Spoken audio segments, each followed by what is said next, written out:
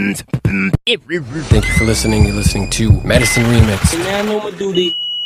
So yeah, I watched my next guest needs no introduction, that David Letterman show on Netflix.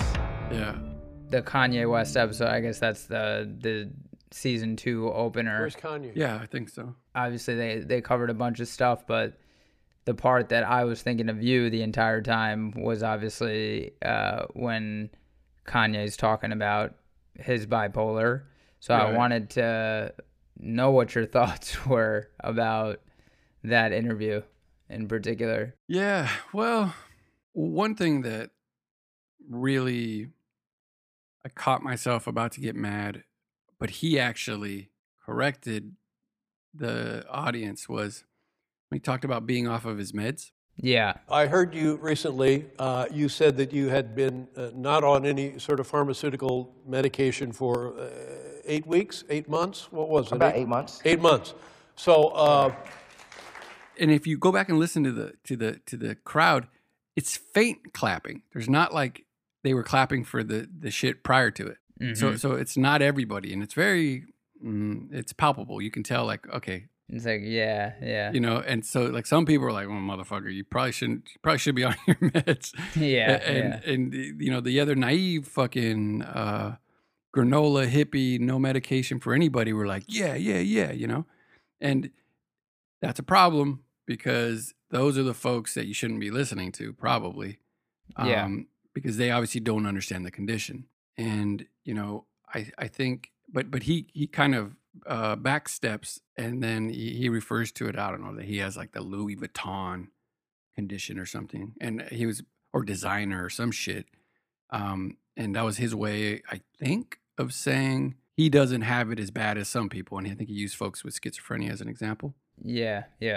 Something I wanted to point out is, like, when we clap at the idea of not being on medication, my form of mental health is, I think, like the luxury version of it. Like when people are schizophrenic and they have deeper forms of that, it's people who can't function without medication. So I'm not advocating, I'm telling you my specific story. So I thought that was interesting. That was smart of him, actually, to catch that. But of course, in classic Kanye fashion, he's the exception, right? You know, he's, you know, was like, well, I you know, it's not for me. I'm using this other shit, you know, fucking light therapy, whatever the hell he's doing. So Is that what he's doing? Did he say that? Yeah. Oh, right. Yeah, there's that one part where he's talking about. Part of the reason why I'm backing the artist James Turrell is his work has to deal with light healing.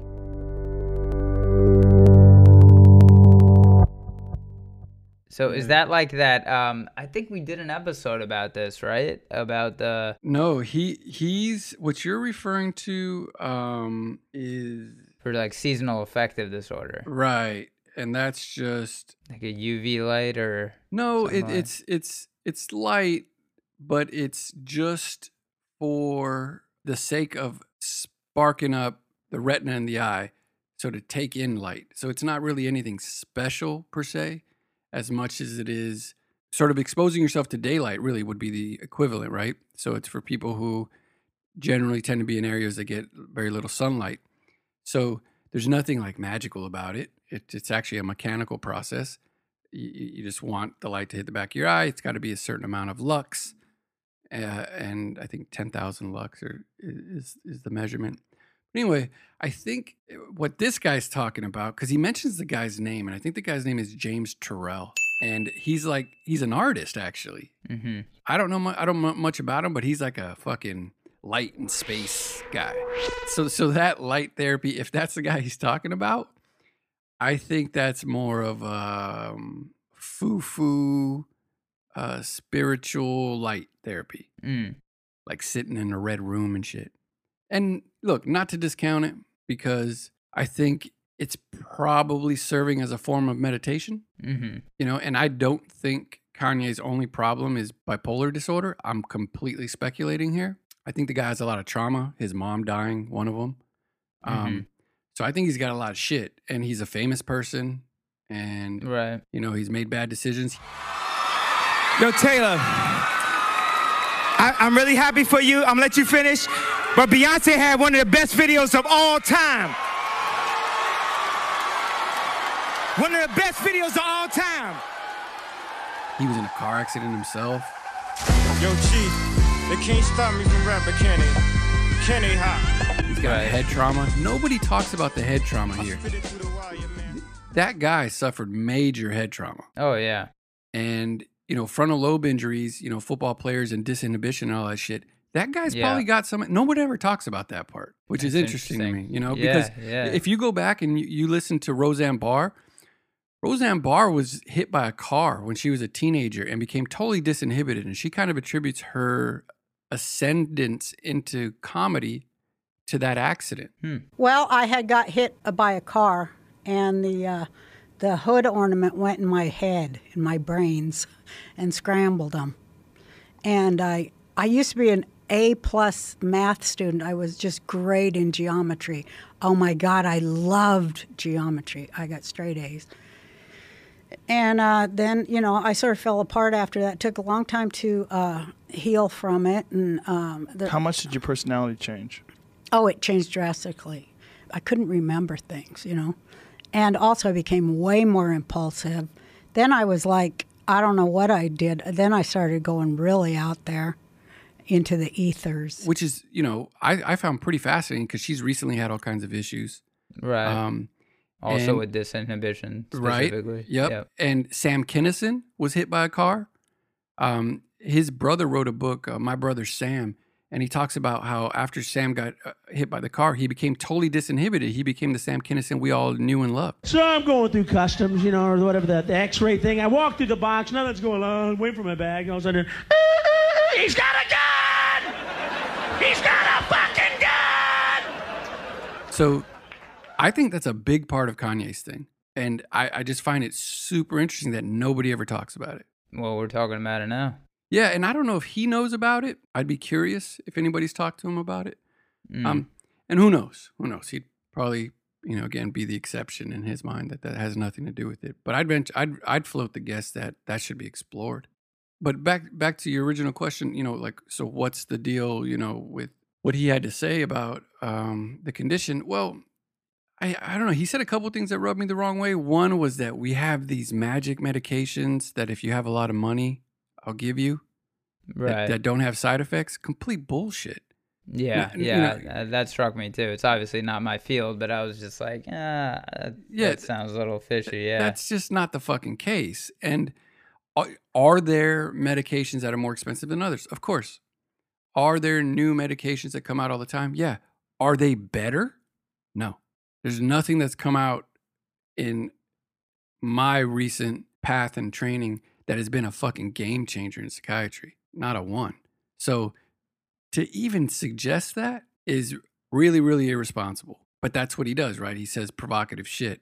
If he wanted to be fair about it, and he kind of said it right when he accused, when Letterman starts sharing that, you know, he's on psychiatric medication, he says, oh, but you got the, you know, Louis Vuitton version or some shit. Prada. Like that. You got the Prada glasses. Yeah. Right. Finally, my doctor, after 10 years, he said, oh my God, try it. Come on, let's go here. And it's a serotonin reuptake inhibitor. It was like getting a new pair of glasses. Yeah.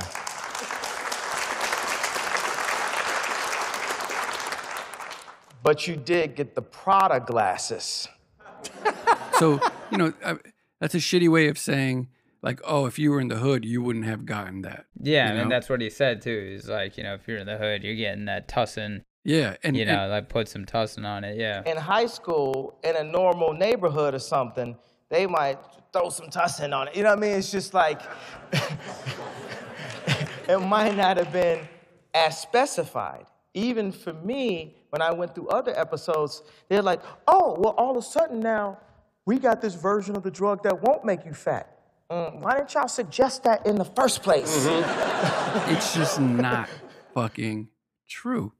And more, the actual drug companies are getting really, really good about being covered by Medicare and Medicaid because they want to get paid. Yeah. So they're adding these to their formulary all the time. You know, so it has more to do with insurance companies than it has to do with some fucking grand conspiracy, you know? Right. And I found that really shitty because there's always been a real adversarial relationship between psychiatry and folks in poverty, because psychiatry has a very, very, very tainted history, experimenting on people and, you know, not treating people and locking people up in asylum and all that shit. So I felt that was really irresponsible, you know, to suggest that. Now, I'm not going to pretend that if you know, have more money, that you're not going to get better care. But if you have more money, you're going to get better shoes, better food. You're going to live in a better, I mean, of course, shit's going to be better. That's the nature of it. But to suggest that there's some grand conspiracy in there where now you have access to medications, I'll say it like this. It's super rare, if ever, that I'm treating a patient that I think to myself, fuck, if they were rich, we could cure this. Yeah. It's just nonsense. Complete nonsense. And, you know, again, he's hung up on the weight gain.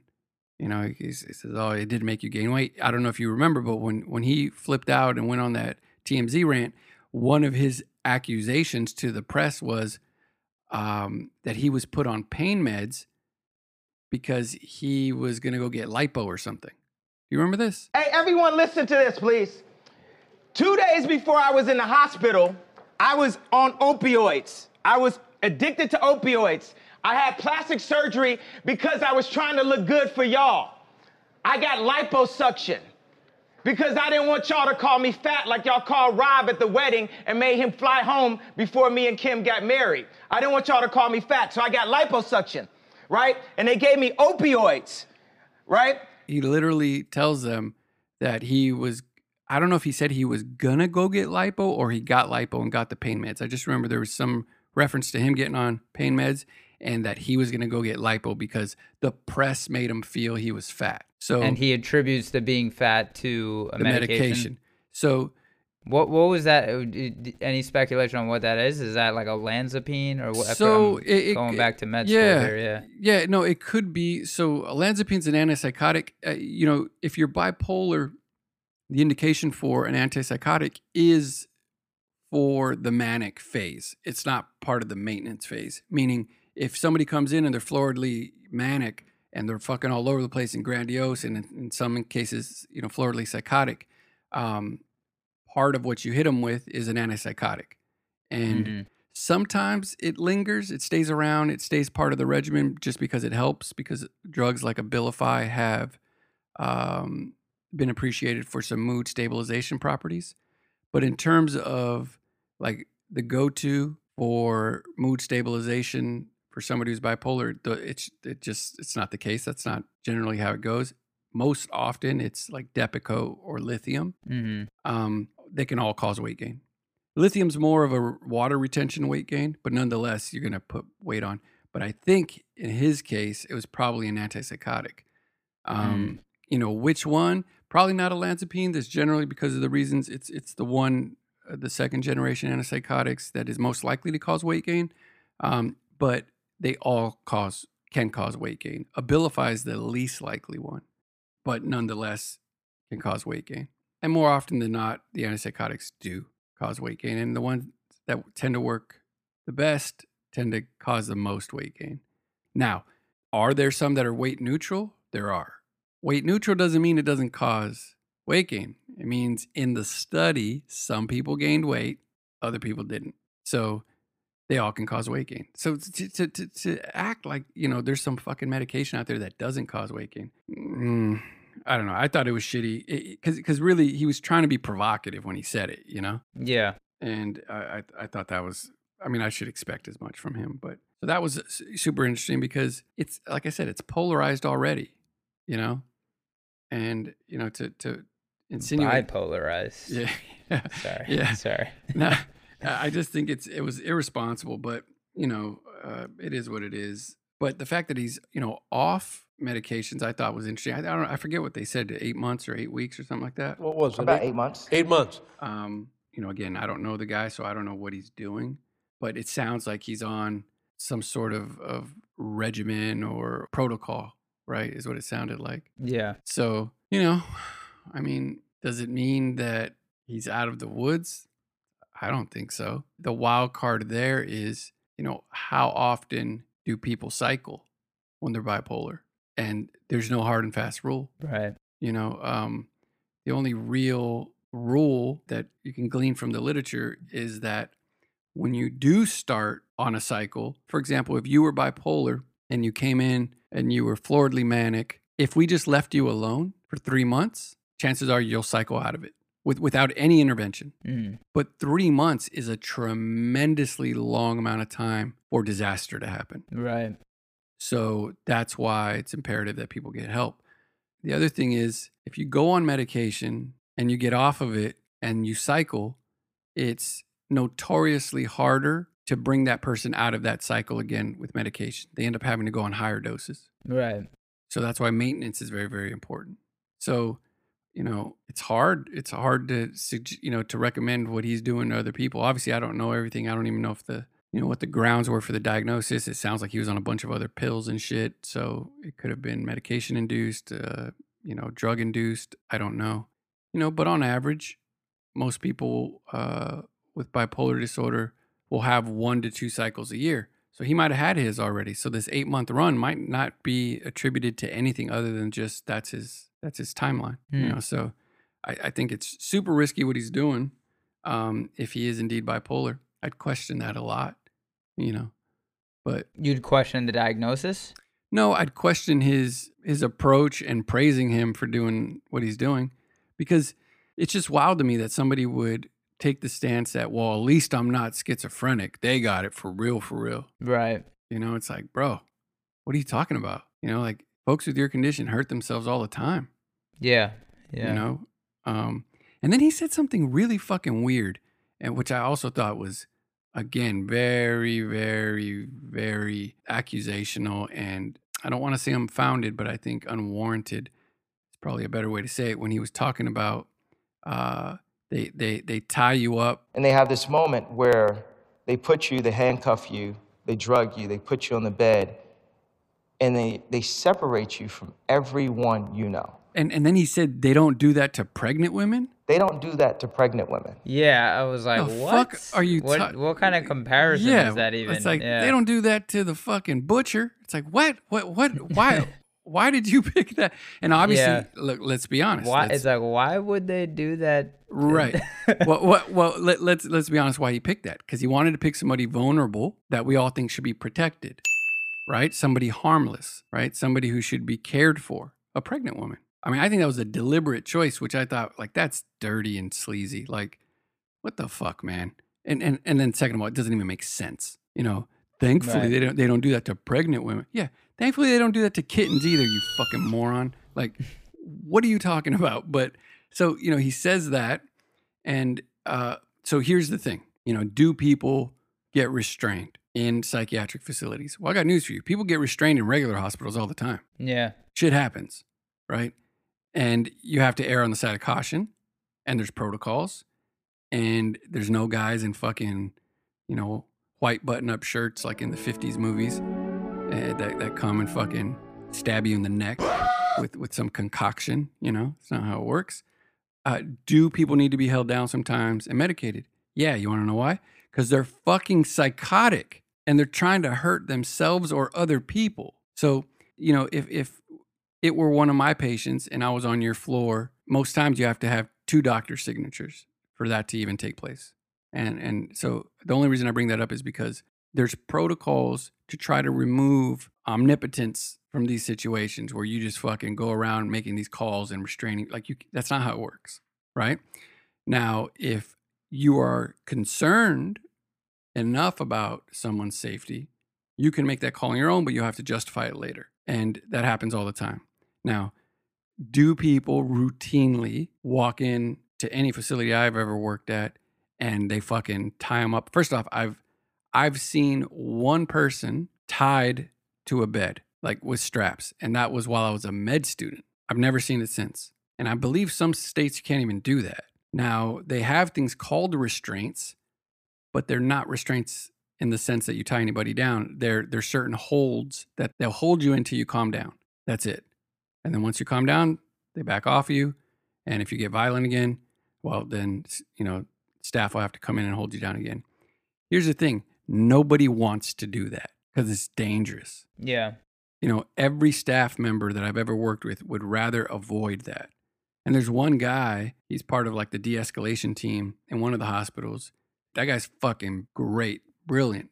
And he's actually gotten attacked a couple times because he'll do everything in his power to not have to restrain somebody. Right. Everything, to the point where he puts himself at risk. And he sustained some permanent injuries too, actually. So, you know, do people get restrained? Yes. But I'll tell you this, the folks that I have seen get restrained, most of the time what will happen is they'll restrain them enough to where they can get them in an isolation room, and then they'll put them in a room so they don't hurt anybody. And most of the time, they're not like padded rooms or any shit like that. They're just a room. And I've seen everything go down in there. I've seen people eat their own shit. I've seen people fucking piss on the walls. I've seen people bang their head against the wall. Like I've seen all, because these people are psychotic. And at that point, there's got to be an extraction protocol and they have to be medicated. Otherwise, here's what would happen. Those people would hurt themselves and possibly kill themselves. And the question would be, why didn't you guys do anything? Right? So the jargon is the least restrictive environment possible. Like, did you guys try that first? So there's the protocol. You can't just, hey, that guy is acting weird, fucking tie him up and medicate him. You can't do that. So his description was so romanticized as like, he acts like he walked in there in a fucking tuxedo, you know, smoking a pipe, talking about politics, and then they tied him to a bed. But yet in the same interview, he talks about being so paranoid that he thought everybody was trying to kill him. Right. Come on, man. You can't have it both ways. There's a moment that I have to talk about publicly that has to be changed. So I'm going to talk about this publicly so this moment can change. So when you're in this state, you're hyper paranoid about everything. This is my experience. Some people have other experiences. Everyone now is an actor. Everything is a conspiracy. You see everything. You feel the government is putting chips in your head. You feel you're being recorded. You feel all of these things. And these are vividly realistic to you. Yes. Do you think if you really believed, because Letterman even asks him, like, and you genuinely believe these things? And he says, yes. Okay. So if that's true, I ask you, how do you think you would act if you genuinely believed that every person walking this planet was trying to kill you? Do you think you'd be sane? No. Do you think there's a chance that you might be violent? Of course. You think your life's in danger. So, you know, for him to say that, I thought it was really, really irresponsible. And I think, you know, he owes it to himself, if he really believes that, to sit down and think about what kind of condition he was actually in at that time. Right. And one of the other things that he said, well, at least that's what I thought he said, was more on the lines of like separating him from his loved ones. That's something that I am so happy that I experienced myself, so I can start by changing that moment. You have to have...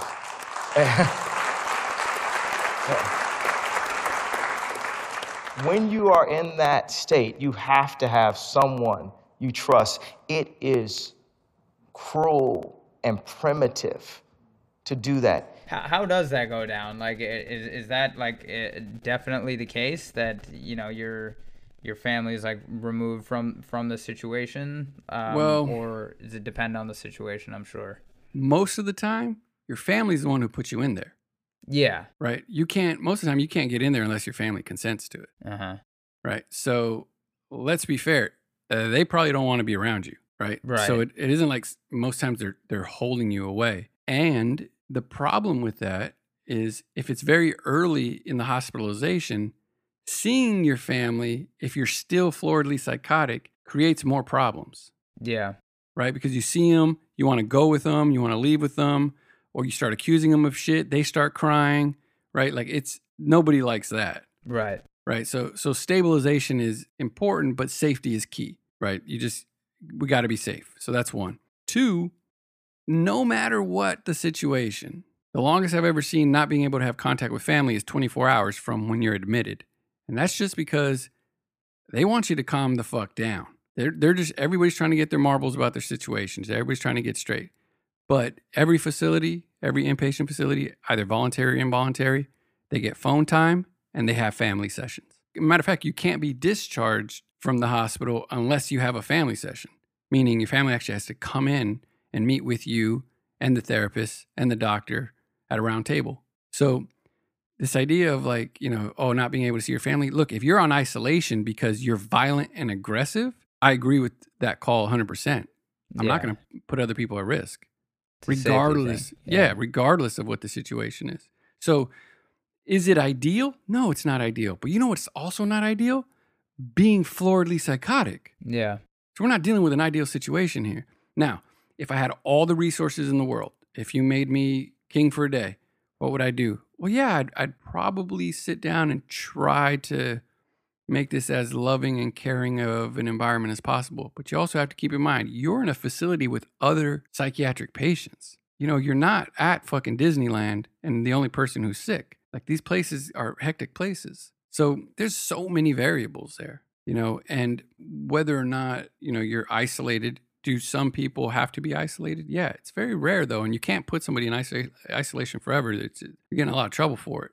Most of the time when I have to put somebody in isolation, it's literally for like an hour or two because we're just waiting for the med to kick in because, they literally, I've had patients walk up behind an unsuspecting nurse and just fucking cold cock them in the head and knock them out. I mean, that's what happens when they think you're trying to kill them. Yeah. So there's so many variables that he's leaving out, and he's painting this fucking picture as if, trust me, Kanye West was probably not given terrible treatment. Yeah. Right. I mean, I think we can agree on that. Right. So the fact that he's doing that, I get it, man. I get it. I understand. I've said it before. I don't care if you're a thoracic surgeon. I don't care what you are. There is nothing more invasive than psychiatry. It's all encompassing, man. People don't have a problem if you're elbow deep in their chest cavity, but the second you start talking about maybe they're bipolar, that shit crosses the line. Yeah. You went too deep. It's personal, and so I get it. I understand why it feels that way. Yeah. But at the same time, in erratic fashion, as he always does, he walks this fucking super crooked line where 1 second he's talking about how bad the condition is and why it was so hard for him. And the next second, he's telling you why he doesn't need medication and he doesn't have a problem. Yeah, it's so interesting because on the one hand, it's like, you want celebrities to come forward and raise awareness about these things, especially things like, mental health and, specifically like, bipolar. I don't know, anyone in recent memory as famous as Kanye West that, A, has had bipolar and then B,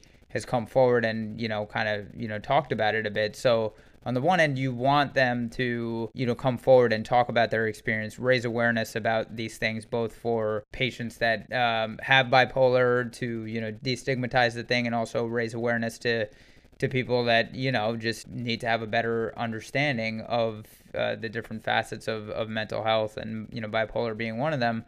But then on the other hand, like a lot of this other stuff that he's talking about, you wonder, it's like maybe it was better. We were better off with him not talking about this in the first place because of a lot of the claims that he's making and some of the outlandish things that he's saying as far as not taking your medication and what kind of message that sends to other bipolar people out there that may be looking up to him.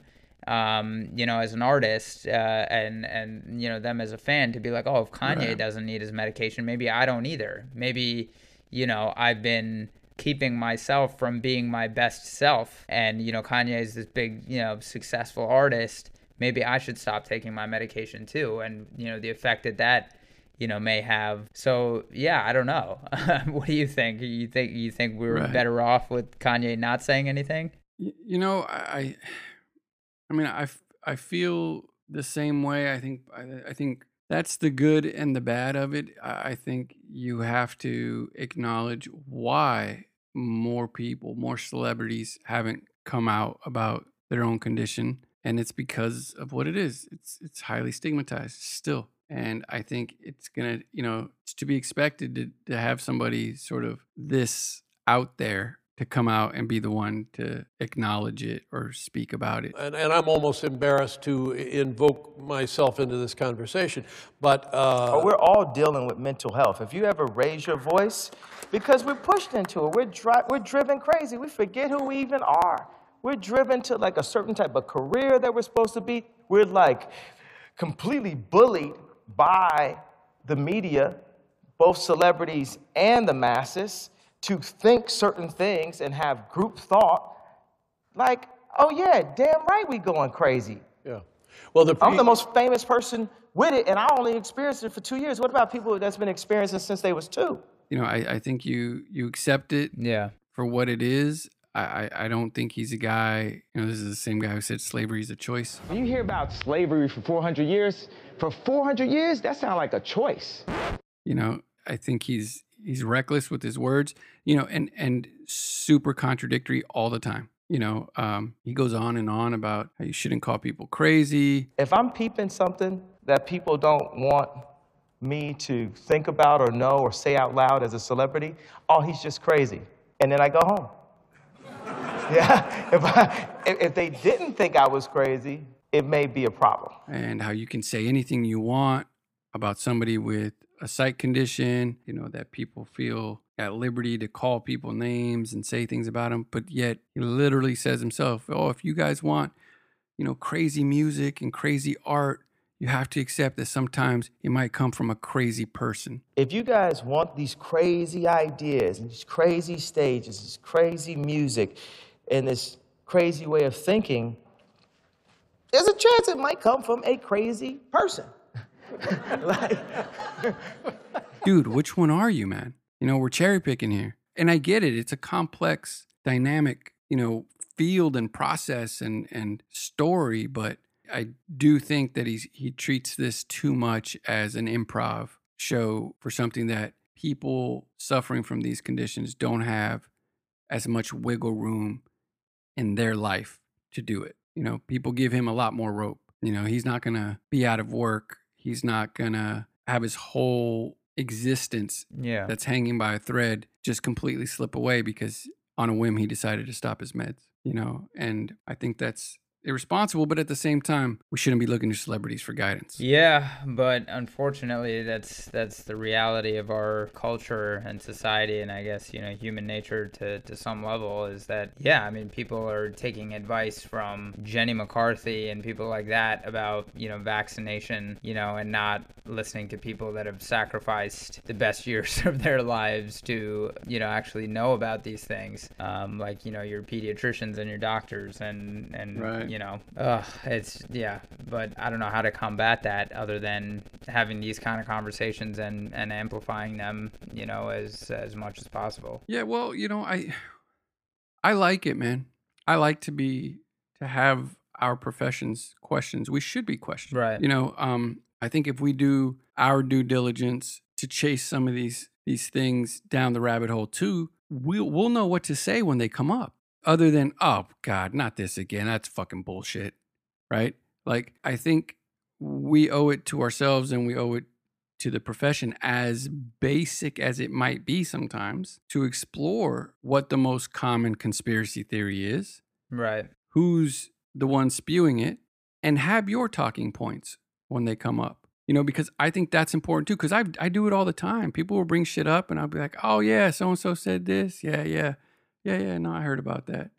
Yeah, it sounds super interesting. It sounds like, you know, there's something to it, but, you know, if you look into it, you know, you'll find out a couple things. And if you're interested, I can point you in that direction. But yeah, I understand why people would think that. That's generally how, you know, I address it before I, you know, delve into whatever the topic might be. You know, and sometimes I'll be honest with you, somebody will post some shit and it fucking infuriates me that in a 5-second Google search, you find out why that's complete bullshit. Like where it came from. Not even like the heart of the argument, just like the quote from the person that they claim they're quoting about what the quote means. Right. A 5-second search will find he actually never said that. What people are referring to is this, and this is what he was actually talking about. But yet, you know, they'll have some fucking meme up there and some little one-line post like, I've been saying this, you know?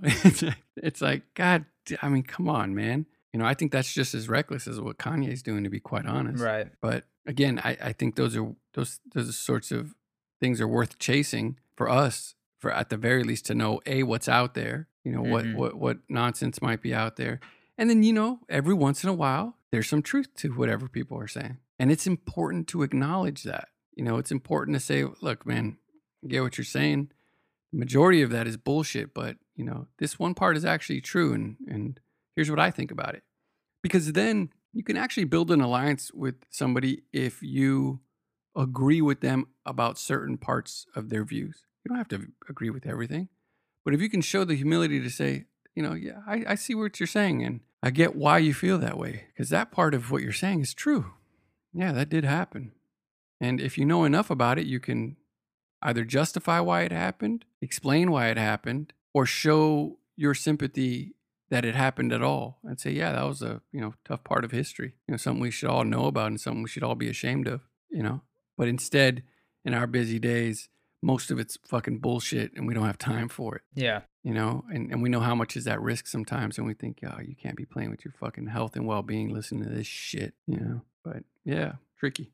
Yeah, no, it's super tricky. But yeah, I think celebrity culture is important, man. And I think us as doctors, I think it's really important to have a pulse on culture and, what's being said. Because since the inception of this whole like Medicine Remixed project, we've talked a lot about using culture as like a vehicle to talk about a lot of these complicated medical issues, medical conditions. So, yeah, I mean, I think, I stand by that even more. So, back to the whole, is it good that Kanye's like saying all this stuff? I guess yes and no, but I think, overall, it is good that we're having these conversations in the first place versus if he wasn't, so forthcoming about his condition. And, even though there's some misinformation in there, at least we're having these conversations. Well, I think it's good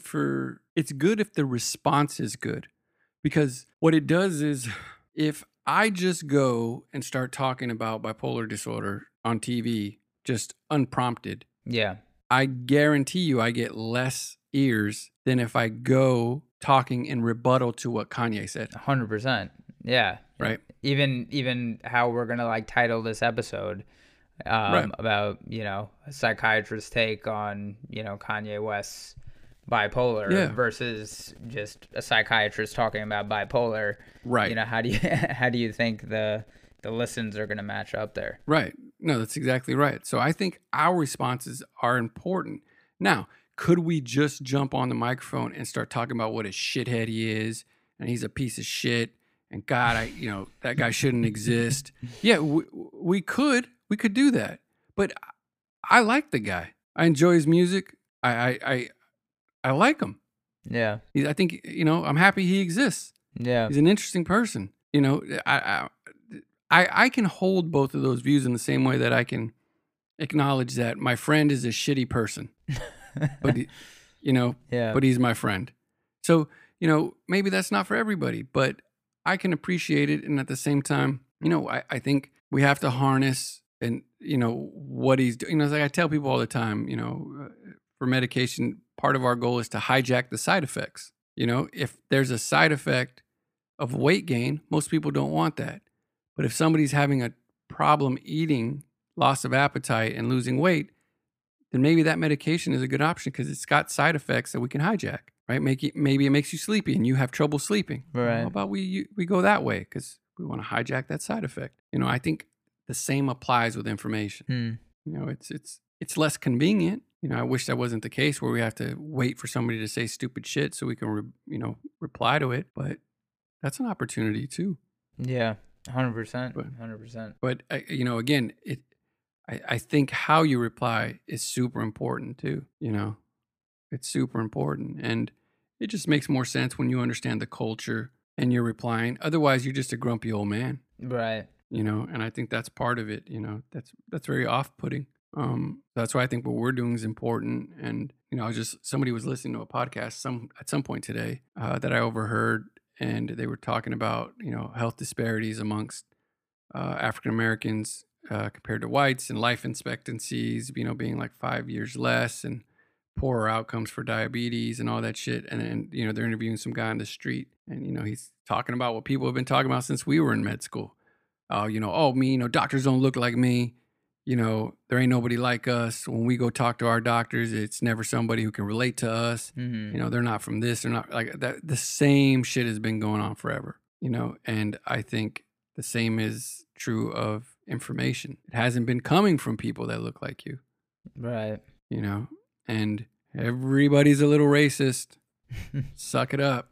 Yeah. I was listening to Eddie Bravo, Joe Rogan's buddy, the jiu-jitsu guy, and he said, it's funny, when I'm watching a jiu-jitsu match, I always root for either like the person he knows or who trains the same style he does, or if he's watching an MMA fight, he's always rooting for the jiu-jitsu guy. Mm-hmm. Regardless of if the jiu-jitsu guy's white, black, Hispanic, it doesn't matter. That's the guy he's rooting for. But he goes, in boxing, fuck everybody else. I'm rooting for the Mexican. Right?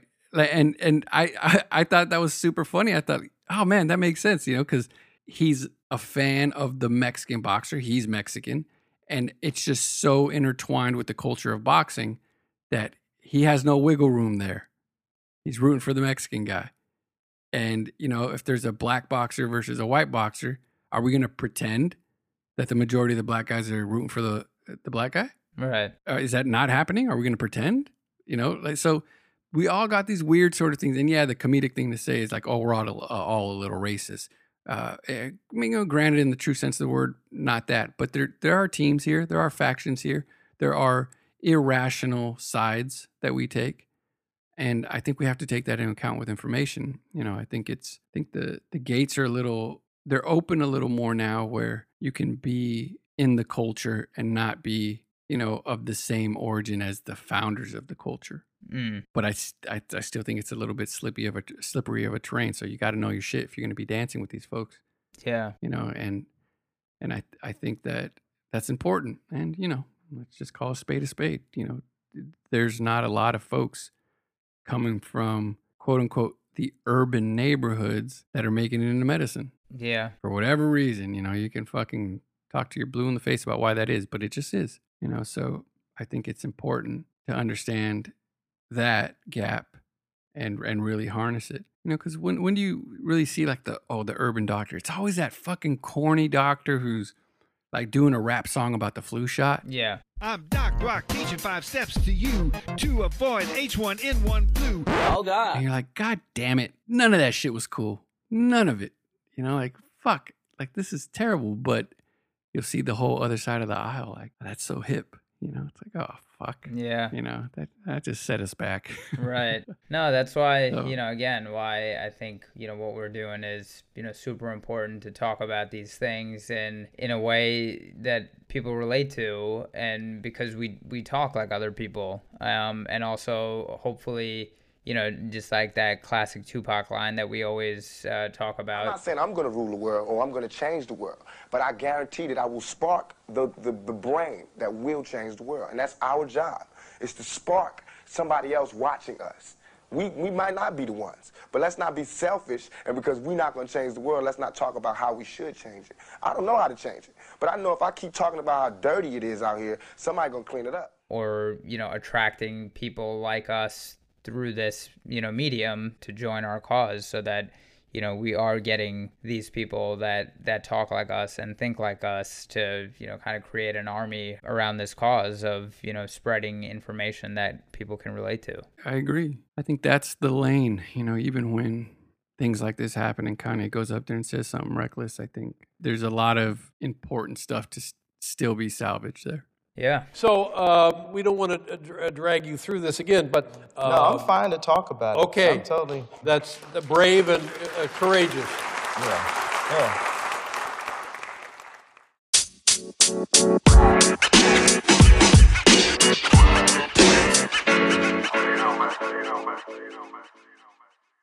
Medicine Remix fam, thank you so much for listening. Yeah. Hopefully you found that episode valuable and or entertaining. And if you did, please, please, please consider sharing the podcast and writing us a review on iTunes. It would mean the entire world to us, and it would help us spread the word about Medicine Remixed tremendously. We love you. Stay tuned for some amazing interviews that we have on the chopping block. Lots of good shit coming from our studio to your ears on the brand new season of the one and only Medicine Remix.